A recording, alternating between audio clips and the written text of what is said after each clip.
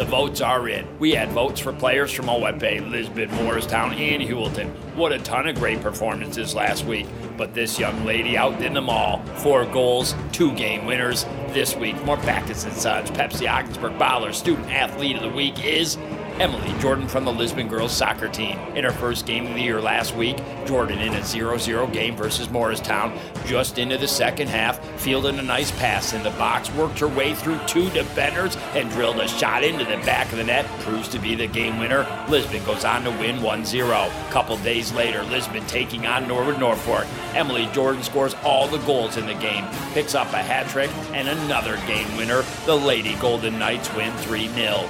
4 goals in 2 games, 2 game winners in 2 games. For her efforts, Emily Jordan will receive 2 slices of pizza from Cam's Pizzeria, and no doubt this week's more Backus & Sons Pepsi Ogdensburg Baller Student Athlete of the Week.